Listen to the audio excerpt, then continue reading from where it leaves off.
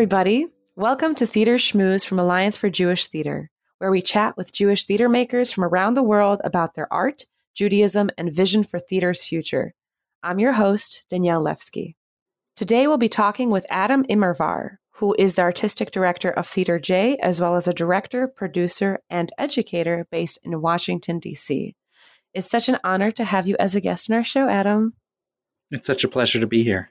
So Adam serves with me on the HAT board, as well as does a million other things in this wild, wonderful world of theater. And as the artistic director of Theater J, I wanted to ask about your upcoming production, Tuesdays with Morrie, which is opening on November 10th.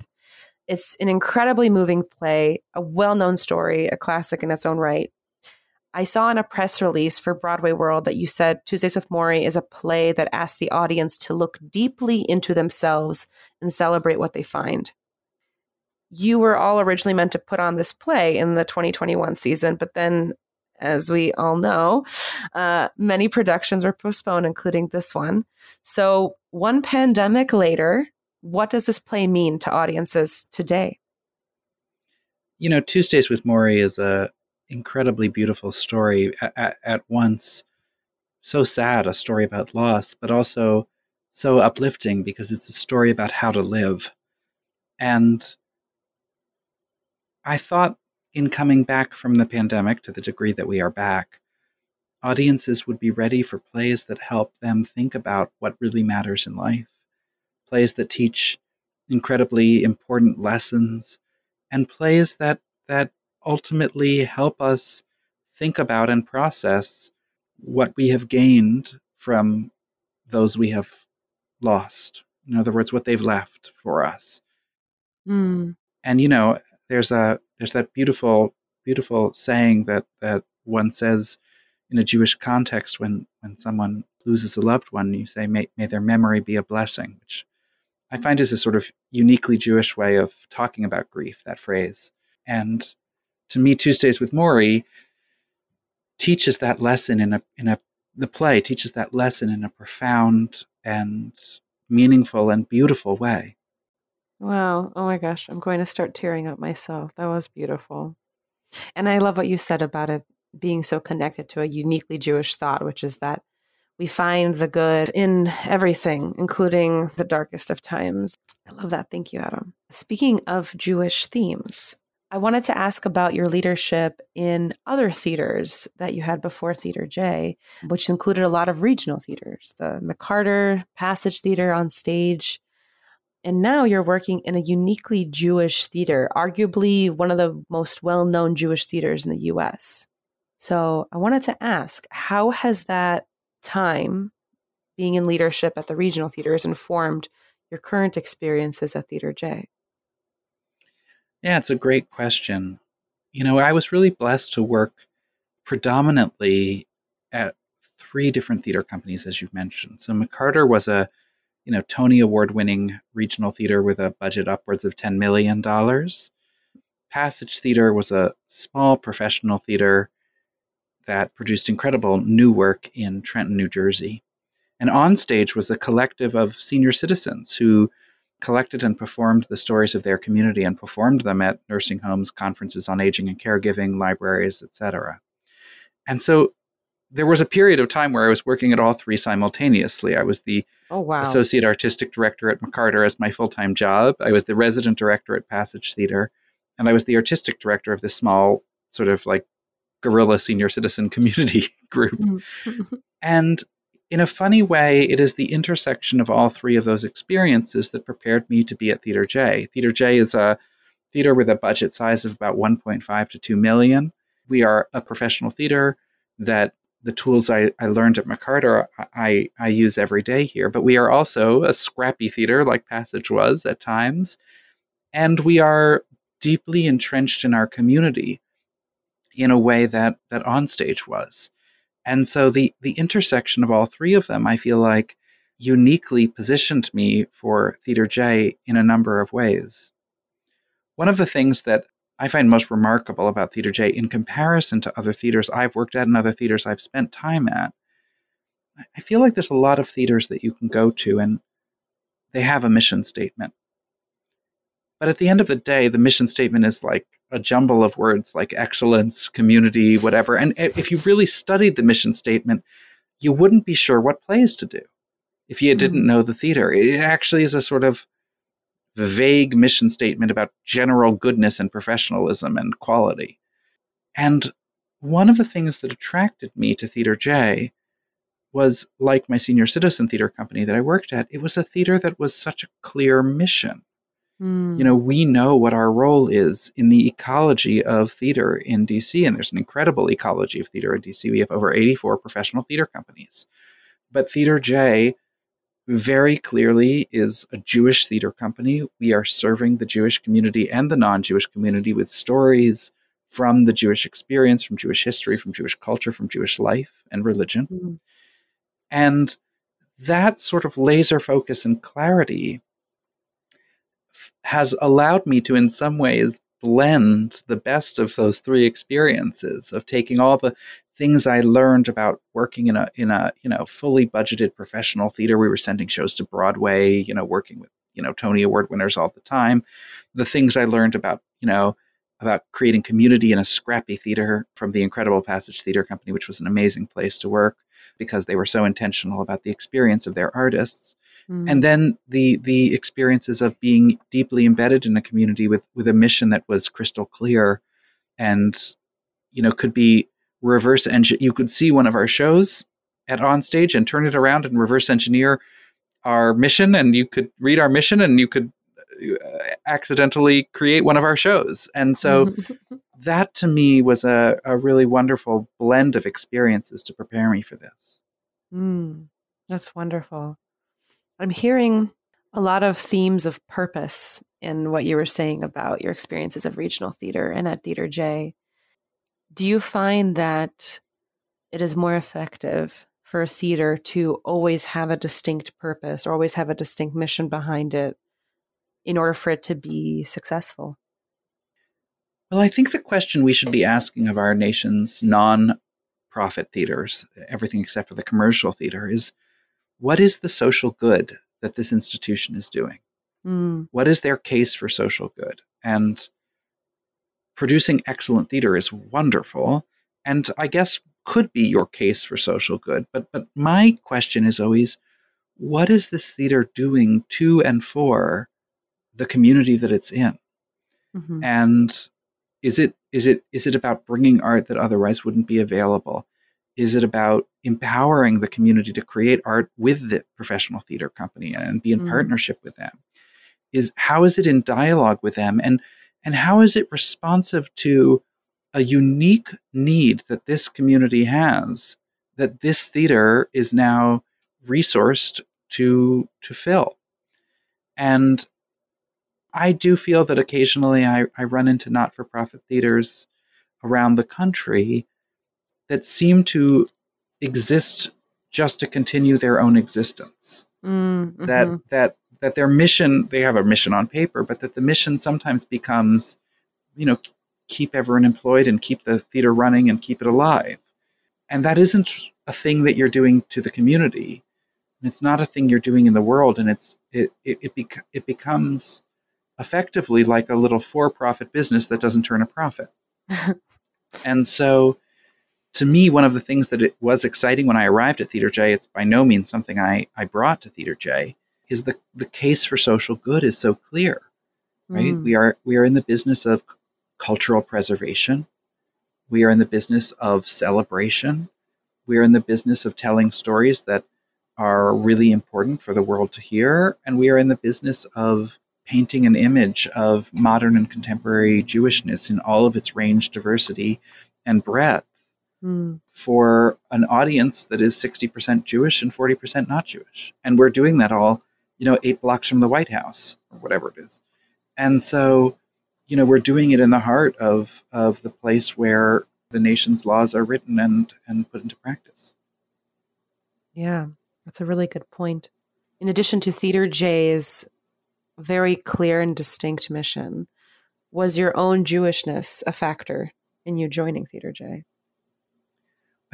Well, the process of joining Theater J was a complicated one, and it started with a friend of mine Stephanie Ibarra, who now runs Baltimore Center Stage, but was at the time at the Public Theater as the director of their mobile unit, I believe. And she called me and she said, Adam, a headhunter has reached out to me to see if I can recommend people for this artistic director job at Theater J. May I ask, are you Jewish? And I said, well, sort of, technically it was bar mitzvah, I guess, but I'm not interested in that job. And she said, well, you should just have a conversation with them. And in my first conversation with a headhunter, a wonderful search consultant named David Mallet, one of the questions he asked is, what would you be nervous about with this position? I go, well, I don't think I really want this position, and I'm not really Jewish enough for this job, which was fascinating because that's how I felt at the time. And then gradually I stayed in the search, at first just to see what it was like and get to meet this consultant better and, see if, I would learn anything from the experience. And at one point in the search, I was asked to come up with 3 sample seasons for Theater J. And so I sort of went, I don't want to do that. And I almost pulled out of the search right then and there. But then I said, well, let me just go to the library and spend some time and look at some things and look at lists of plays and see. And I started thinking, that's an interesting play from a Jewish perspective. Oh, this play, this is another play. It's also Jewish. I didn't think of it that way, but it also is Jewish and it does something different. And the thing about Jewish theater that I learned in this exercise is that every play, everywhere, at any theater, written by any person, is both particular and universal. It is both specifically about something, and it is also a play that has universal meaning and resonance if it is a good play. So I love the play Translation, set in Ireland. I just think it's a wonderful play. And I'm not from Ireland. I've never been to Ireland. It's not my culture. But I take universal messages about language, about communication, about love from it. And someone who's Irish might, find it to be a profoundly deep cultural experience that resonates with them because of their own culture. So what I sort of discovered in this process is, it's interesting to attack, let's say, the same subject over and over and over again from all these different perspectives. And in the process of doing that, each play is still universally powerful. I started to learn more and more about my own Jewishness and my own Judaism. And so that, in a funny way, I feel more Jewish now than I was when I got this job. Not in a funny way. I certainly feel more Jewish now than I was when I got this job. Now I'm taking Hebrew classes. I'm in the Hay class, year and a half. Toda. So, it has, I would say, changed me. But at the core, I'm culturally Jewish. I'm now much more Jewishly knowledgeable because I'm reading all these plays and talking with rabbis and cantors and people who are observant and very deeply religious in all sorts of ways. And you're in the rehearsal room for Jewish play after Jewish play. You're learning so much. But in a funny way, that's a part of it that's come with the job more than something that I've brought to the job. Though I recently was delighted that Theater J hired 2 people, a brilliant associate artistic director named Johanna Gruenhut, who comes from a much more observant background than I do, fluent Hebrew speaker, frequent visitor to Israel, very devoutly religious. And also our new managing director, David Lloyd Olson, who's also, a very active member of his synagogue and who I had met both through Jewish circles and through theater circles. Oh, wow. I had met him through theater circles prior to arriving in DC, and then through Jewish circles in DC, we reconnected. And so that has actually proven to be very interesting because now there's this sort of melding of these 3 different approaches and different minds on Jewish theater and on Jewishness within the theater that I'm finding incredibly enriching and enlightening in this phase of my artistic directorship. That's wonderful. Funny how things affect us in a way that we don't always expect. That's really, really cool. Thank you for sharing that, Adam. When we get back, we're going to talk about the diversity of Jewish theater experiences. But for now, let's take a short break with a message from our sponsors. Thanks for listening to Theater Schmooze from Alliance for Jewish Theater. I'm Jeremy Aluma, the Executive Director of AJT. AJT just closed our 2021 virtual conference. It was filled with workshops, panels, performances, and more. And we had over 200 attendees from 5 continents and 13 countries all over the world. If you're interested in seeing more about it and learning about future AJT conferences, make sure you check out our website, alljewishtheater.org, and sign up for our email list. Thank you, and enjoy the rest of Theater Schmooze, Season 1, Episode 8. All right, everyone. Welcome back to our interview with Adam Immerwahr. So, as I was saying, I wanted to dig into a little bit more about the breadth of the Jewish experience on stage. One of the things that we continue to discuss in the Jewish theater world, and it actually came up during the conference quite a few times, is should a non-Jewish actor play a Jewish character? You actually recently commented about this in the Washington Jewish Week, saying that the phrase Jew face has an intentional resemblance to the phrase blackface, which is about the incredibly racist and harmful practice of minstrelsy. You said that the harm and scale of blackface and yellowface in American culture make the appropriation of the term Jew face problematic and inappropriate. So in your opinion, I want to ask today, how can we best portray the diversity of the Jewish experience on stage? Yeah, it's a great question. And embedded in that, I hear the question, should Jewish roles be played by non-Jews? Mm-hmm. One of the things that happens if that question gets asked, should Jewish roles get played by non-Jews, is there's a conflation often assumed in the answer between Jewishness and whiteness. Mm-hmm. And an assumption that all Jews look the same way and all Jews have, let's say an Ashkenazi background and are white, which we know is not the case. Judaism is multicultural and multiracial and always has been. And so the idea that there's any kind of monolithic identity of Jewishness is a myth. And it's a myth that has been heavily perpetuated by Jewish cultural institutions. It is books, it is art, it is theater. All of these things have told the story over and over again of a certain kind of Jewishness, which has never been historically the fullness of the Jewish experience. At no point in history have all Jews been white. So that's the first challenging part about unpacking this, is that baseline assumption that I think is baked into this question of who should get to play a Jew on stage. In other areas of casting, we cast according to broad racial groupings. So when you do a production of Miss Saigon, nowadays, thank goodness, most people understand it would be deeply problematic to have non-Asian actors playing those Vietnamese roles. Though, of course, when Miss Saigon was first produced on Broadway, that was not the universal view, and the leading role of the engineer was played by a white actor.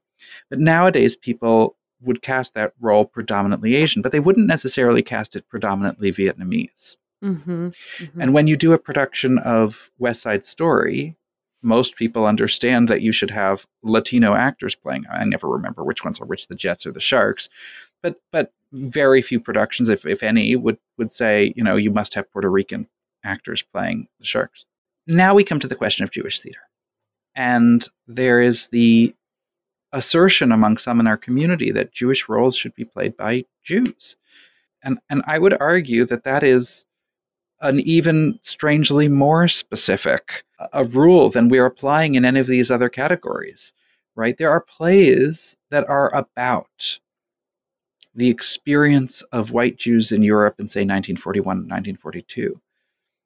And, if you're trying to authentically capture what historically that might have looked like, if we follow the rules that we follow for, say, Miss Saigon or West Side Story, then one would argue you should cast people who appear to be white Europeans, not necessarily down to this level of either ethnic or religious detail.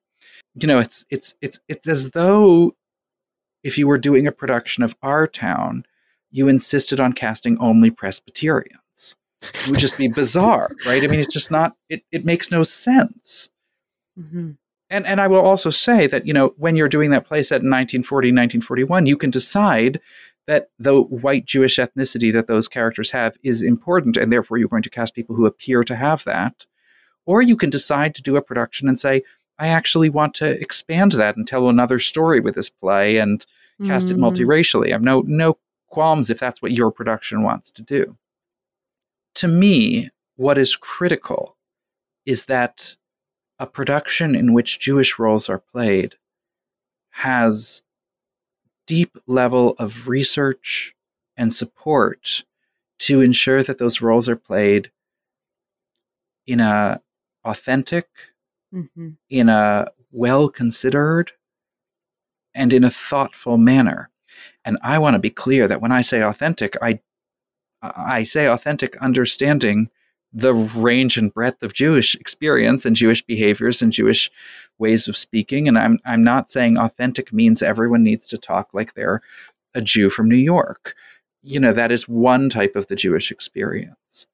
And so that's what matters to me, is that there be a deep level of care about the authentic and responsible portrayal of Jews on stage.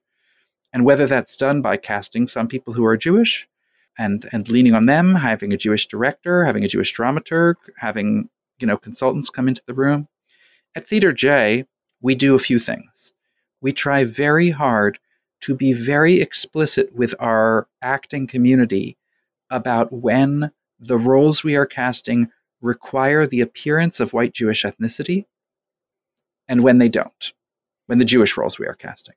So that when we are casting a play, say a Yiddish play set in, whoever knows Yiddish world, I say that some of the plays that is the setting of some of them, like back in Yiddish times. When you have a play that is, set in a world in which everyone's Jewish and the issues are not, the Russians are coming to beat us up, but it's just that here we are, we're all Jewish, that we often will cast that play multiracially and say, yeah, they're all Jewish. There you go. Yeah. And when we are casting, say, Incident at Vichy, a play about a group of white Jews being rounded up in Vichy, France, interrogated and rounded up for their physical characteristics of Jewishness. They talk about their noses being measured. The men get taken into a room to be inspected to see if they're circumcised. Here's a play where we would support a production, if the director so envisioned it, of casting people who appear to be white European Jews, because appearance of that is a fundamental part of the plot of the play. We would also support a production if the director wanted to go another direction.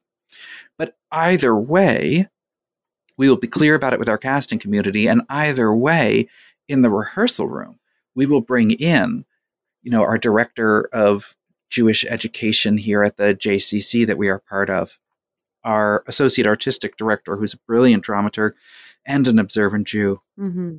We will bring in our wonderful, we call her our Jewiturg. Her name's Miriam Zubin, and she teaches Intro to Judaism here at the JCC, and she's brilliant at coming into rehearsal. And she comes in, she's great. She answers all the questions. She weighs in on things. But my favorite thing is she really understands how plays work. So she might sometimes, first time I brought her in, she came into a play in which, while lighting the Sabbath candles, one of the characters decided to put a paper napkin on her head. And Miriam said, well, you would never put a paper napkin on your head to light the Sabbath candles. But if you did, and you were these people, you would know to put it on this way. And I thought, that's what we need. That's the kind of authenticity that matters when presenting one of these plays. And so that's how we try to thread this needle here at Theater J. Oh, that's wonderful. And I love that example about the napkin, because you're right. It does speak to the diversity of Jewish experiences, even in the religious sense, right? Like, I'm thinking about other communities in the world that haven't been able to practice their Jewishness so openly, that they have to do it in private. And so they have to use replacements for what would be considered traditional tools or ritual items. And so if they were to use a napkin, this is the way they would do it. It's apt. One of the things that I've been thinking a lot about recently is, there are plays in which Jewish characters would probably not know how to pronounce all the words. Because you know what? There are Jews who don't know how to pronounce every Hebrew word.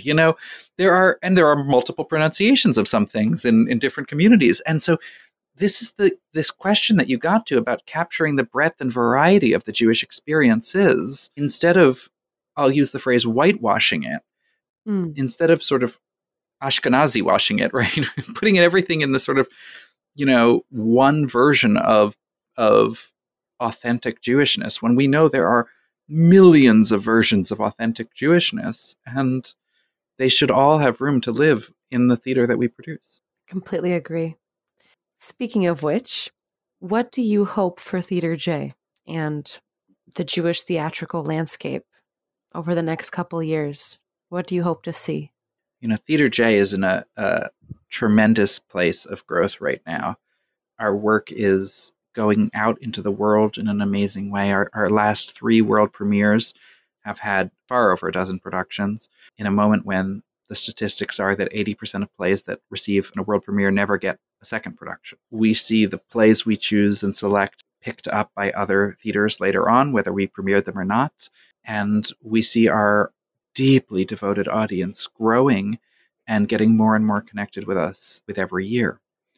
I think there's tremendous opportunity for Theater J to be even more of a generator of new work. And I don't only mean new plays in that regard. I mean bringing work that is new to America, and introducing American audiences to it and other Jewish theaters to it. I mean new approaches to existing work.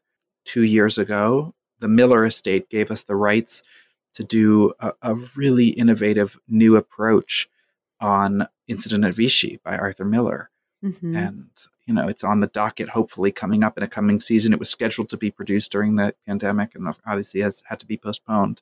And that's the kind of thing that really excites me. I think Theater J is poised to even further have an influence and shape on how we talk about Jewish theater in this country.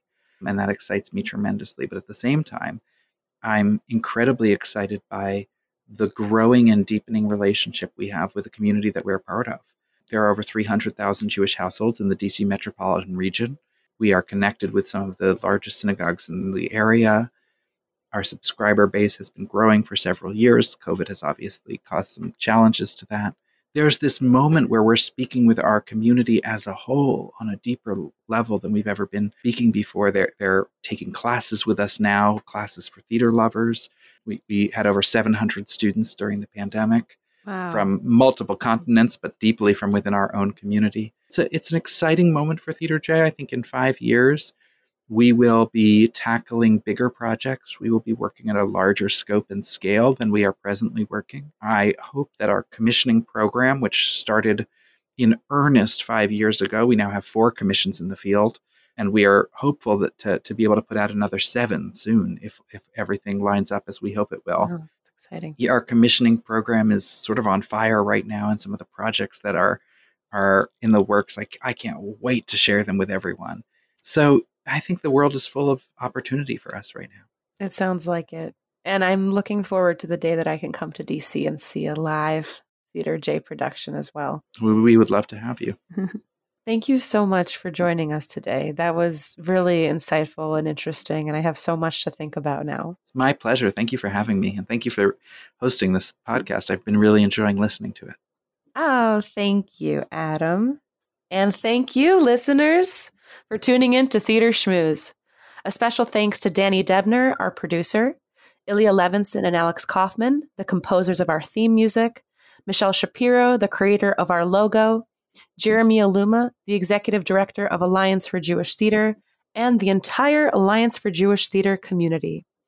If you like what you've heard today, support this podcast and all of our initiatives towards connecting Jewish theater makers by making a tax-deductible donation to Alliance for Jewish Theater at alljewishtheater.org or joining as a member. Make sure to give us a review on iTunes and follow Alliance for Jewish Theater on Facebook, Twitter, and Instagram to learn more about upcoming Jewish theater events, group meetings, and news in our world. I'm Danielle Levsky, and I'll see you all next time. L'chaim.